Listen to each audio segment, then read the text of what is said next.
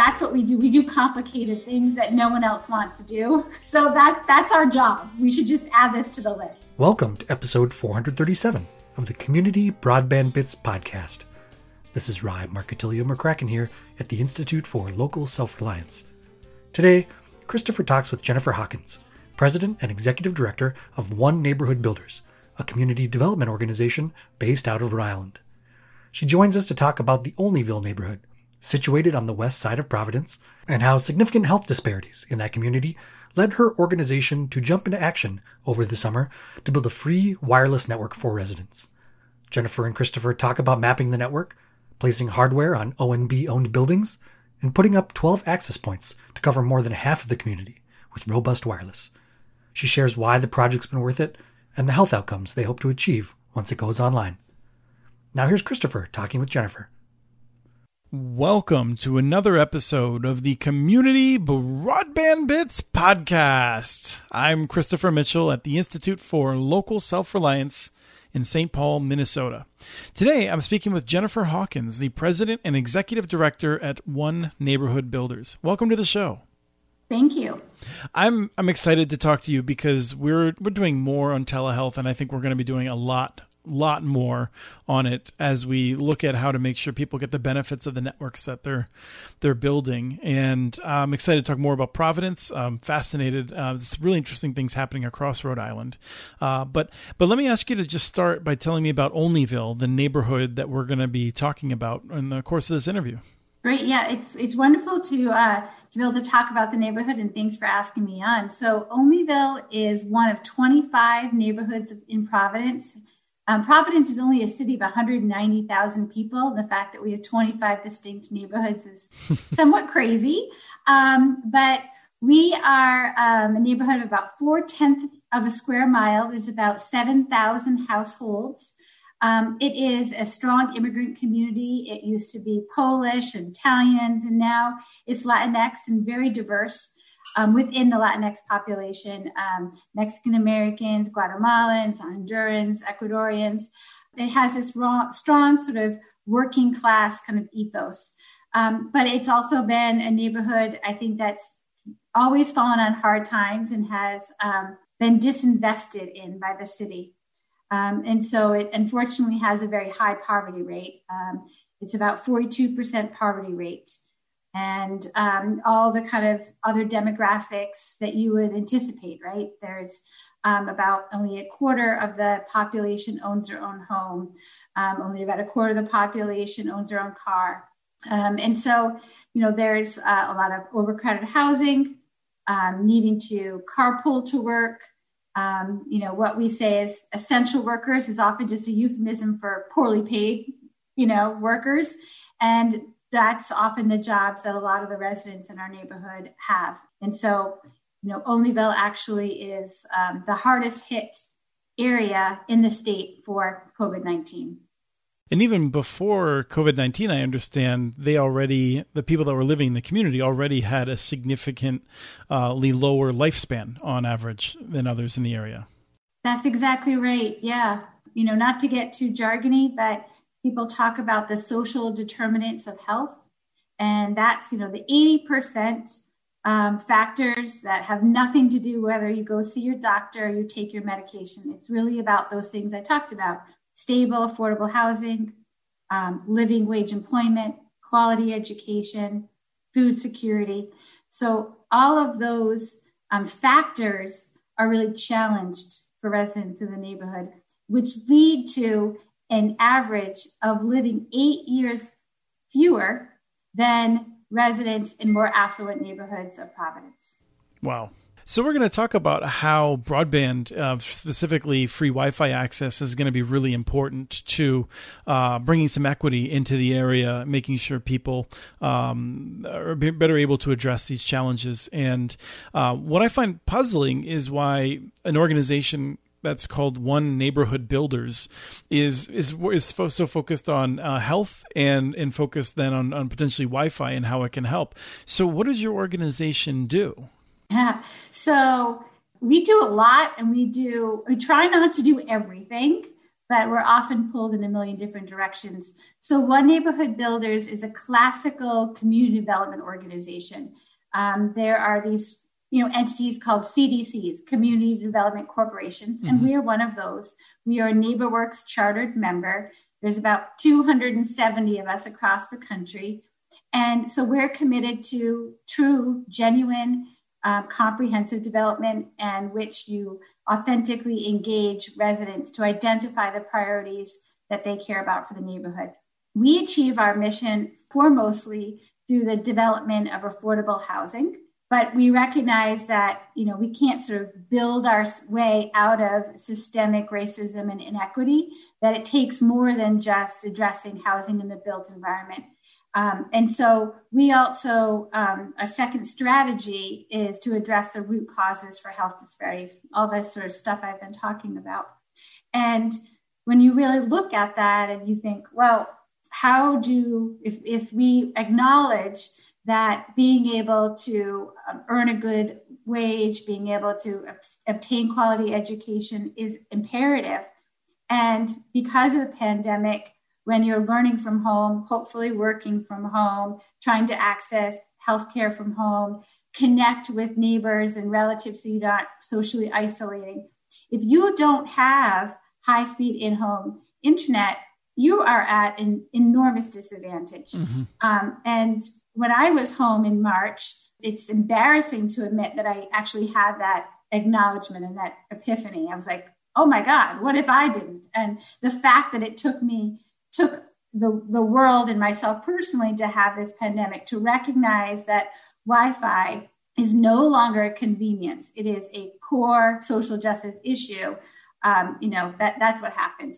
So we decided that it is firmly within our mission statement and our mandate to address true neighborhood revitalization, to address this equity issue. Now, that all makes sense to me. But when I take what you just said with the experience that I see from other groups that I think also come to this conclusion, and then I couple that with, in our discussion, you made it pretty clear that you're not the person perhaps that would be solving technical problems on the Wi-Fi network, if any develop. Why were you not intimidated away from this? I feel like I'm curious how it went that you didn't start down this path and say, you know what, this just seems too complicated. We're not going to make it. Like, was there something that allowed you to push through that challenge and come to the point where you're going to turn this network on in a few weeks? I guess it's maybe a little bit of ignorance and hubris. I just, I think if I had known how complicated it was, I maybe wouldn't have gotten started. But then once I got down the path, I was like, nothing's going to stop me now. I'm lucky to have colleagues who were able to help out when it got, I think, too technically complicated for me. But I just kind of thought, we're not trying to bring Wi-Fi to the entire city of Providence, or nor even in the entire neighborhood of Olneyville. We said, let's just focus on what we can sort of control. And that is the portion of the neighborhood, which is roughly half of the neighborhood, about 6 million square feet, that we said, well, we own a critical mass of buildings in this footprint of the neighborhood. I had just been reading up. I'm like, we can just ding like lines, across the buildings and create this mesh. And effectively, that is what we're doing. Obviously, it got far more complicated than that. But at its core essence, it actually isn't any more complicated than that. By virtue of the fact that we have ownership of properties, that the neighborhood is pretty densely populated, that the buildings aren't very tall. We don't also have many like concrete or brick buildings, a lot of wood frame construction. So all of those factors made for that pinging thing to happen pretty easily. But I think, what drove me, and every time we sort of had a hurdle, was, well, we have an obligation to think this through and to just, I feel like that's what we do. We do complicated things that no one else wants to do. Yeah. So that's our job. We should just add this to the list, It's great to hear. I mean, to give you a sense, to use an example that I think one of my listeners will really enjoy, you don't have anywhere near the resources the city of Cambridge does in Massachusetts. For a number of people in Cambridge, it's a major priority. And even among the city council, it's a priority. And yet they're nowhere near as far along as you are. And so I want to make that note. And you're the second person who has suggested it's a mix of some naivete, perhaps, in terms of the challenges. And I think that's really important that, that we need to learn something from that. And also it's clearly for you, in one of those issues that, you get your teeth into something and you're not going to give it up unless there's a good reason. You're not just going to say it's too hard. Right. So what is exactly the plan? You have real estate, and maybe it makes sense for you to start by just describing how that works and how you plan to set up the network using that real estate. Sure. So, as I mentioned, One Neighborhood Builders develops affordable housing. Most of that housing that we develop, we retain ownership of and lease it to low-income families. So in the Olneyville neighborhood, we own about 200 apartments that are located, because most of them are multifamily, in about 80 buildings. We retain this company to do a heat map, which, I think it was just kind of walking around with this device to see how much strength you have as you go in and out and around buildings. A challenge to our heat mapping exercise is that we couldn't get into any of the properties because of the pandemic. We're obviously trying to not go into people's homes and have all that traffic. So we just had to do the heat mapping by evaluating the perimeter and the exterior kind of bandwidth. And then we selected 4 locations to have an access point, and then I guess it was maybe 3 major locations, and then 9 other locations to have these relay devices. So a total of 12 buildings will have either the access point or a relay point. So the engineers, I did not do this, mapped that all out. And then we recognized, or this was something that, to your point of the naivete, I just thought I would call up Cox, which is our internet service provider, and be like, hi, can we just have a whole lot of contracts with you? But I pretty soon realized, after speaking with the Cox sales rep, that was crazy, but that's not how this works. That I needed an intermediary, that what they specialize in bringing that last mile. So bringing the fiber up from the street into the access, up to a lateral. And so we were introduced to Rhode Island's kind of intermediary. They're called Ocean. And Ocean provides that service for colleges and, libraries, hospitals. Right. They were a major recipient of the stimulus supported broadband investments 10 years ago. Oh, I didn't realize that. That makes perfect sense. And I think so, yeah. Evidently, every state, or I believe every state, has a version of Ocean, because, private universities are going to need that sort of intermediary. So Ocean helped us identify, based on those 12 access points, the best location for bringing the fiber up to the street. And they determined that we needed 2 places, that one wasn't going to be adequate. Mm-hmm. It was going to stretch it too far. So we identified 2 locations for these quote unquote laterals. Again, I didn't recognize that this was going to actually be like a big deal. We needed a police detail and the whole thing, like you got to cut open the street. That was a learning lesson. That ultimately is the most expensive component of this, is bringing the fiber up to the street and into these laterals. I believe it. Absolutely. But particularly in that's such a built urban environment. Yes. And so now, looking at all this, how did you identify a way of funding all this? I'm sure it wasn't just a matter of saying, well, we'll just have to write a bigger check this year. No, not at all. So I am fortunate to have a major donor who, this was also a passion of his. And I was speaking to him about this and sort of challenged me and said, well, first, he said, do you think we can do it for $100,000? I was like, oh, absolutely. We can cover the entire neighborhood with $100,000. Again, having no idea what that meant. And then I soon realized that was not nearly enough. And so he had already committed $100,000. And so I used it as a challenge grant. Say, I have a major donor who's committed $100,000. We have to match it dollar for dollar to get there. Because it very quickly, the budget went from $100,000 to $200,000. It ultimately is going to be about $260,000 to do what we're doing. Mm-hmm.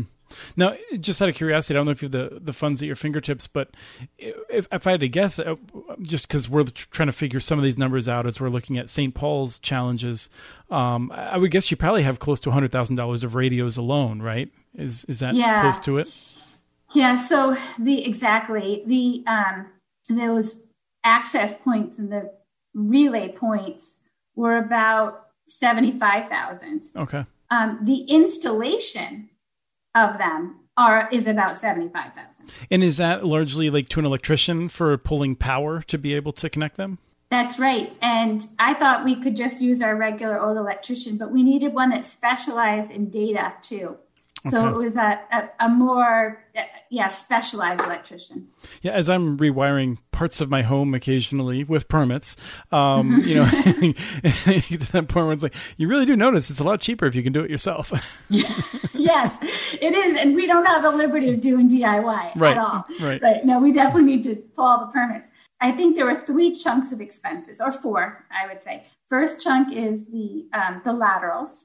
The second is the access points. The third is the installation of the access points. And the fourth is the ongoing expense. Mm-hmm. And then overlaying all that was a fee for the engineering, because we really did need someone who knew what they were doing, right? Like we needed to pay for that competency. And we hired a company called Harbor Networks, which has been really great. Long and short, with the fundraising, we did a crowdfunding campaign. We use social media, a lot of Facebook and Twitter, and, put it on our website saying, please contribute, help us match this. And every time we got a sponsor, we blast it and celebrate it.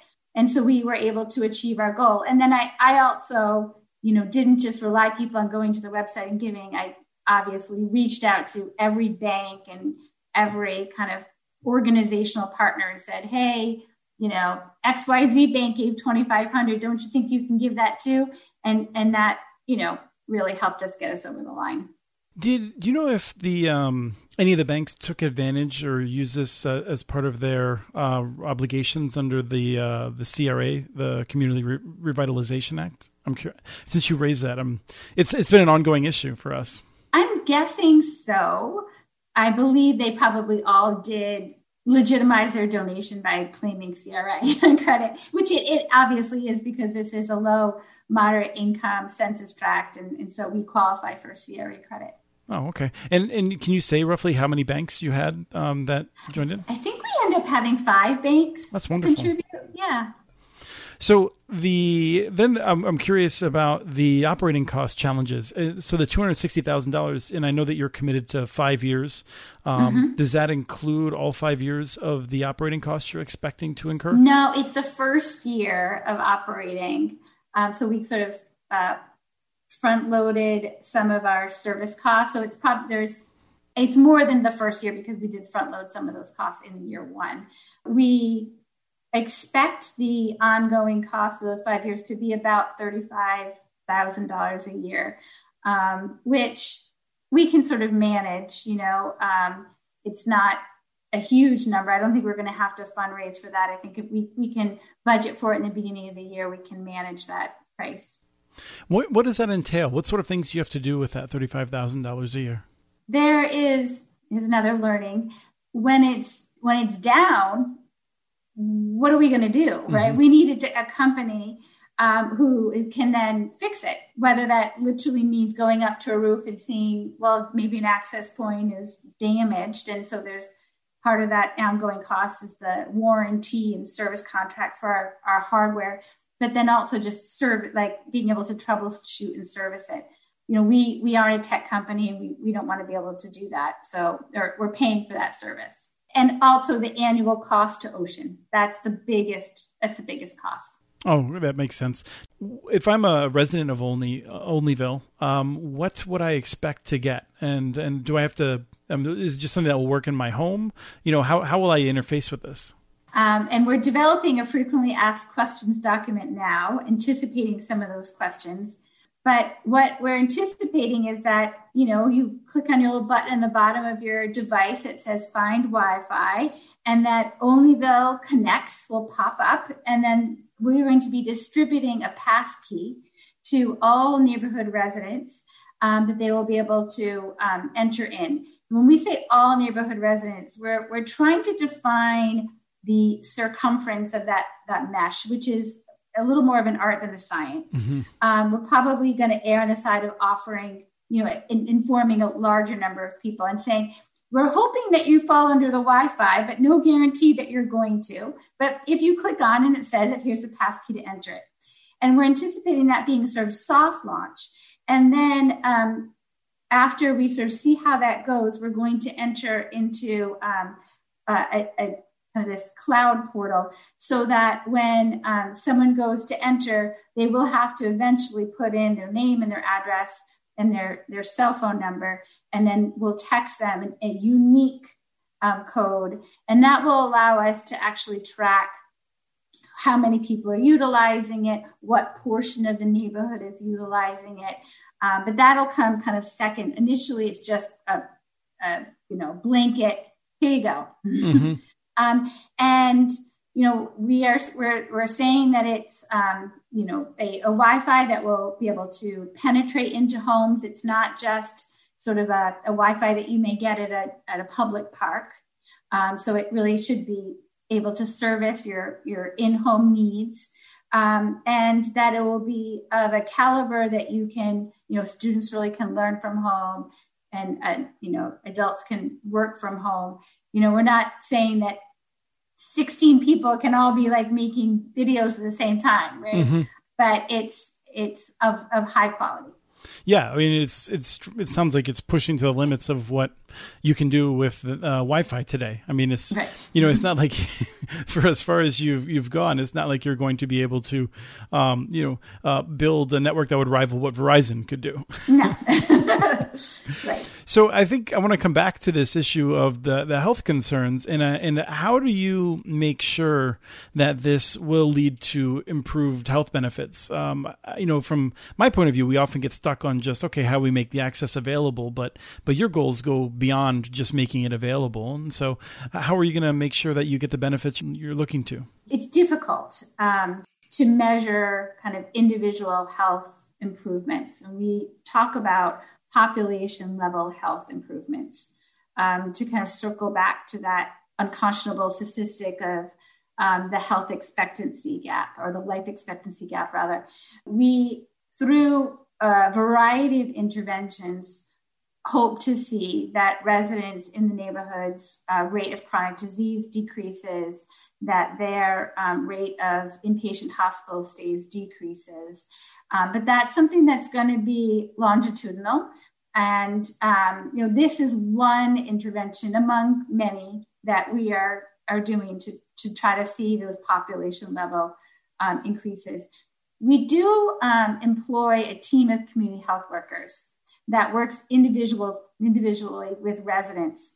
And we do know that individuals say to our community health workers, I don't have internet and my kid can't learn, or I don't have internet and how do they expect me to register for my COVID test because I can only do it, Mm-hmm. So we hear that information.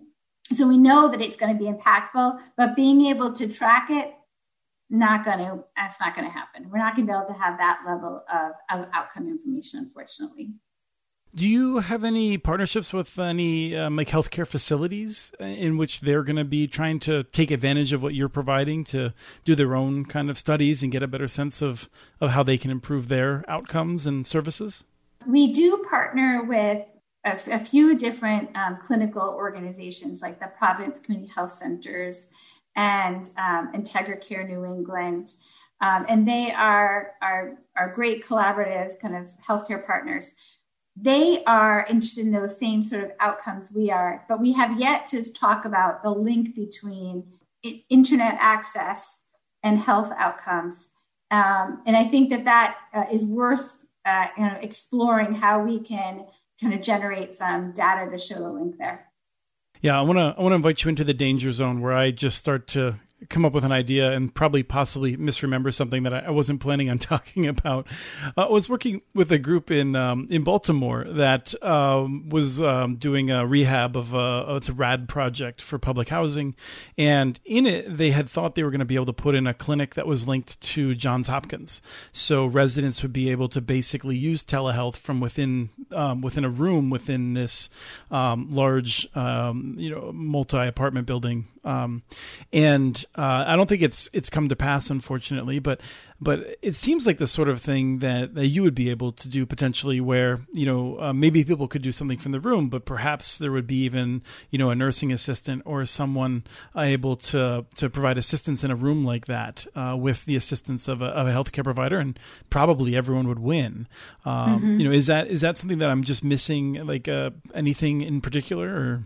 I feel like the holy grail is to be able to partner with a healthcare system to develop housing that's co-located with a clinic. So there's sort of a win-win. And I know of a couple really good examples. ProMedica did a project in Toledo, and Boston Medical Center did a project in Boston. And so the Boston one I'm slightly more familiar with, but it is, a clinic on the ground floor and housing above. And I believe in that instance, it's for individuals who had experienced homelessness. So they are among the highest users of emergency medical care and inpatient care. And obviously, from a humanitarian standpoint, it is, I think, incumbent upon us to provide high quality, affordable housing, but also from a pure economic standpoint, those are the people who are generating the greatest costs, and we want to be able to house them to reduce costs for the healthcare system. So I think that when the the healthcare ecosystem understands that it is mutually advantageous to develop housing, I'm right there. I've got my hand raised. Anyone who wants to partner with me to develop housing, I'm all for it, and we can do the telehealth piece too. Excellent. So I guess the closing question is, if someone wrote you a check and told you they wanted you to do the other half of Olneyville, just ignore that you don't. I mean, what I'm asking you is, if you had to do it all over again, what might you do differently? What should someone else avoid doing that you had to learn the hard way? I don't know if I would do anything a whole lot differently. Mm-hmm. I think that we were able to generate kind of enthusiasm through a breakthrough article that Dan McGowan wrote at the Boston Globe. And I think for about 3 or 4 months, we were like, this is never going to happen. We're never going to raise money. This was so foolhardy. And so I guess maybe that would be the one lesson learned, is that generate interest early, because the money starts flowing when you can generate some buzz and interest. Sure. I think that's really important to note, because one of the things I've seen in covering community networks is that in the years afterwards, you go back and you talk about it, it's hard to describe the feeling you had in the middle when you're like 3 months into it and you're thinking, have I just wasted all of this time for something that's not going to happen? Am I going to have to tell this funder that I can't do it with the money? Because I wake up in the middle of the night at times when I'm struggling with things like that, where I don't know if something's going to work out. And so I feel like, it's definitely good to get that message out for people who are listening to this and might be in the middle of that, to say, keep the faith, and hopefully you'll get there. It is true. We do, as humans, forget the pain, right? Like they say that if women remembered the pain of childbirth, they wouldn't have another child. So you kind of forget the anguish of those early months. Right. Well, thank you for coming on. This has been a really good discussion. I'm really excited at the number of projects we're seeing like yours. I think you'll inspire many others to move in this direction and show that it can be done. And so thank you for your time today. Well, thank you. You've inspired me, so I really appreciate it. All right. That was Christopher talking with Jennifer Hawkins. We have transcripts for this and other podcasts available at muninetworks.org/broadbandbits. Email us at podcast@muninetworks.org with your ideas for the show. Follow Chris on Twitter. His handle is @CommunityNets. Follow muninetworks.org stories on Twitter. The handle is @muninetworks. Subscribe to this and other podcasts from ILSR, including Building Local Power, Local Energy Rules, and the Composting for Community podcast. You can access them anywhere you get your podcasts. You can catch the latest important research from all of our initiatives if you subscribe to our monthly newsletter at ilsr.org. While you're there, please take a moment to donate. Your support in any amount keeps us going. Thank you to Arnie Huseby for the song Warm Duck Shuffle, licensed through Creative Commons. This was episode 437 of the Community Broadband Bits podcast. Thanks for listening.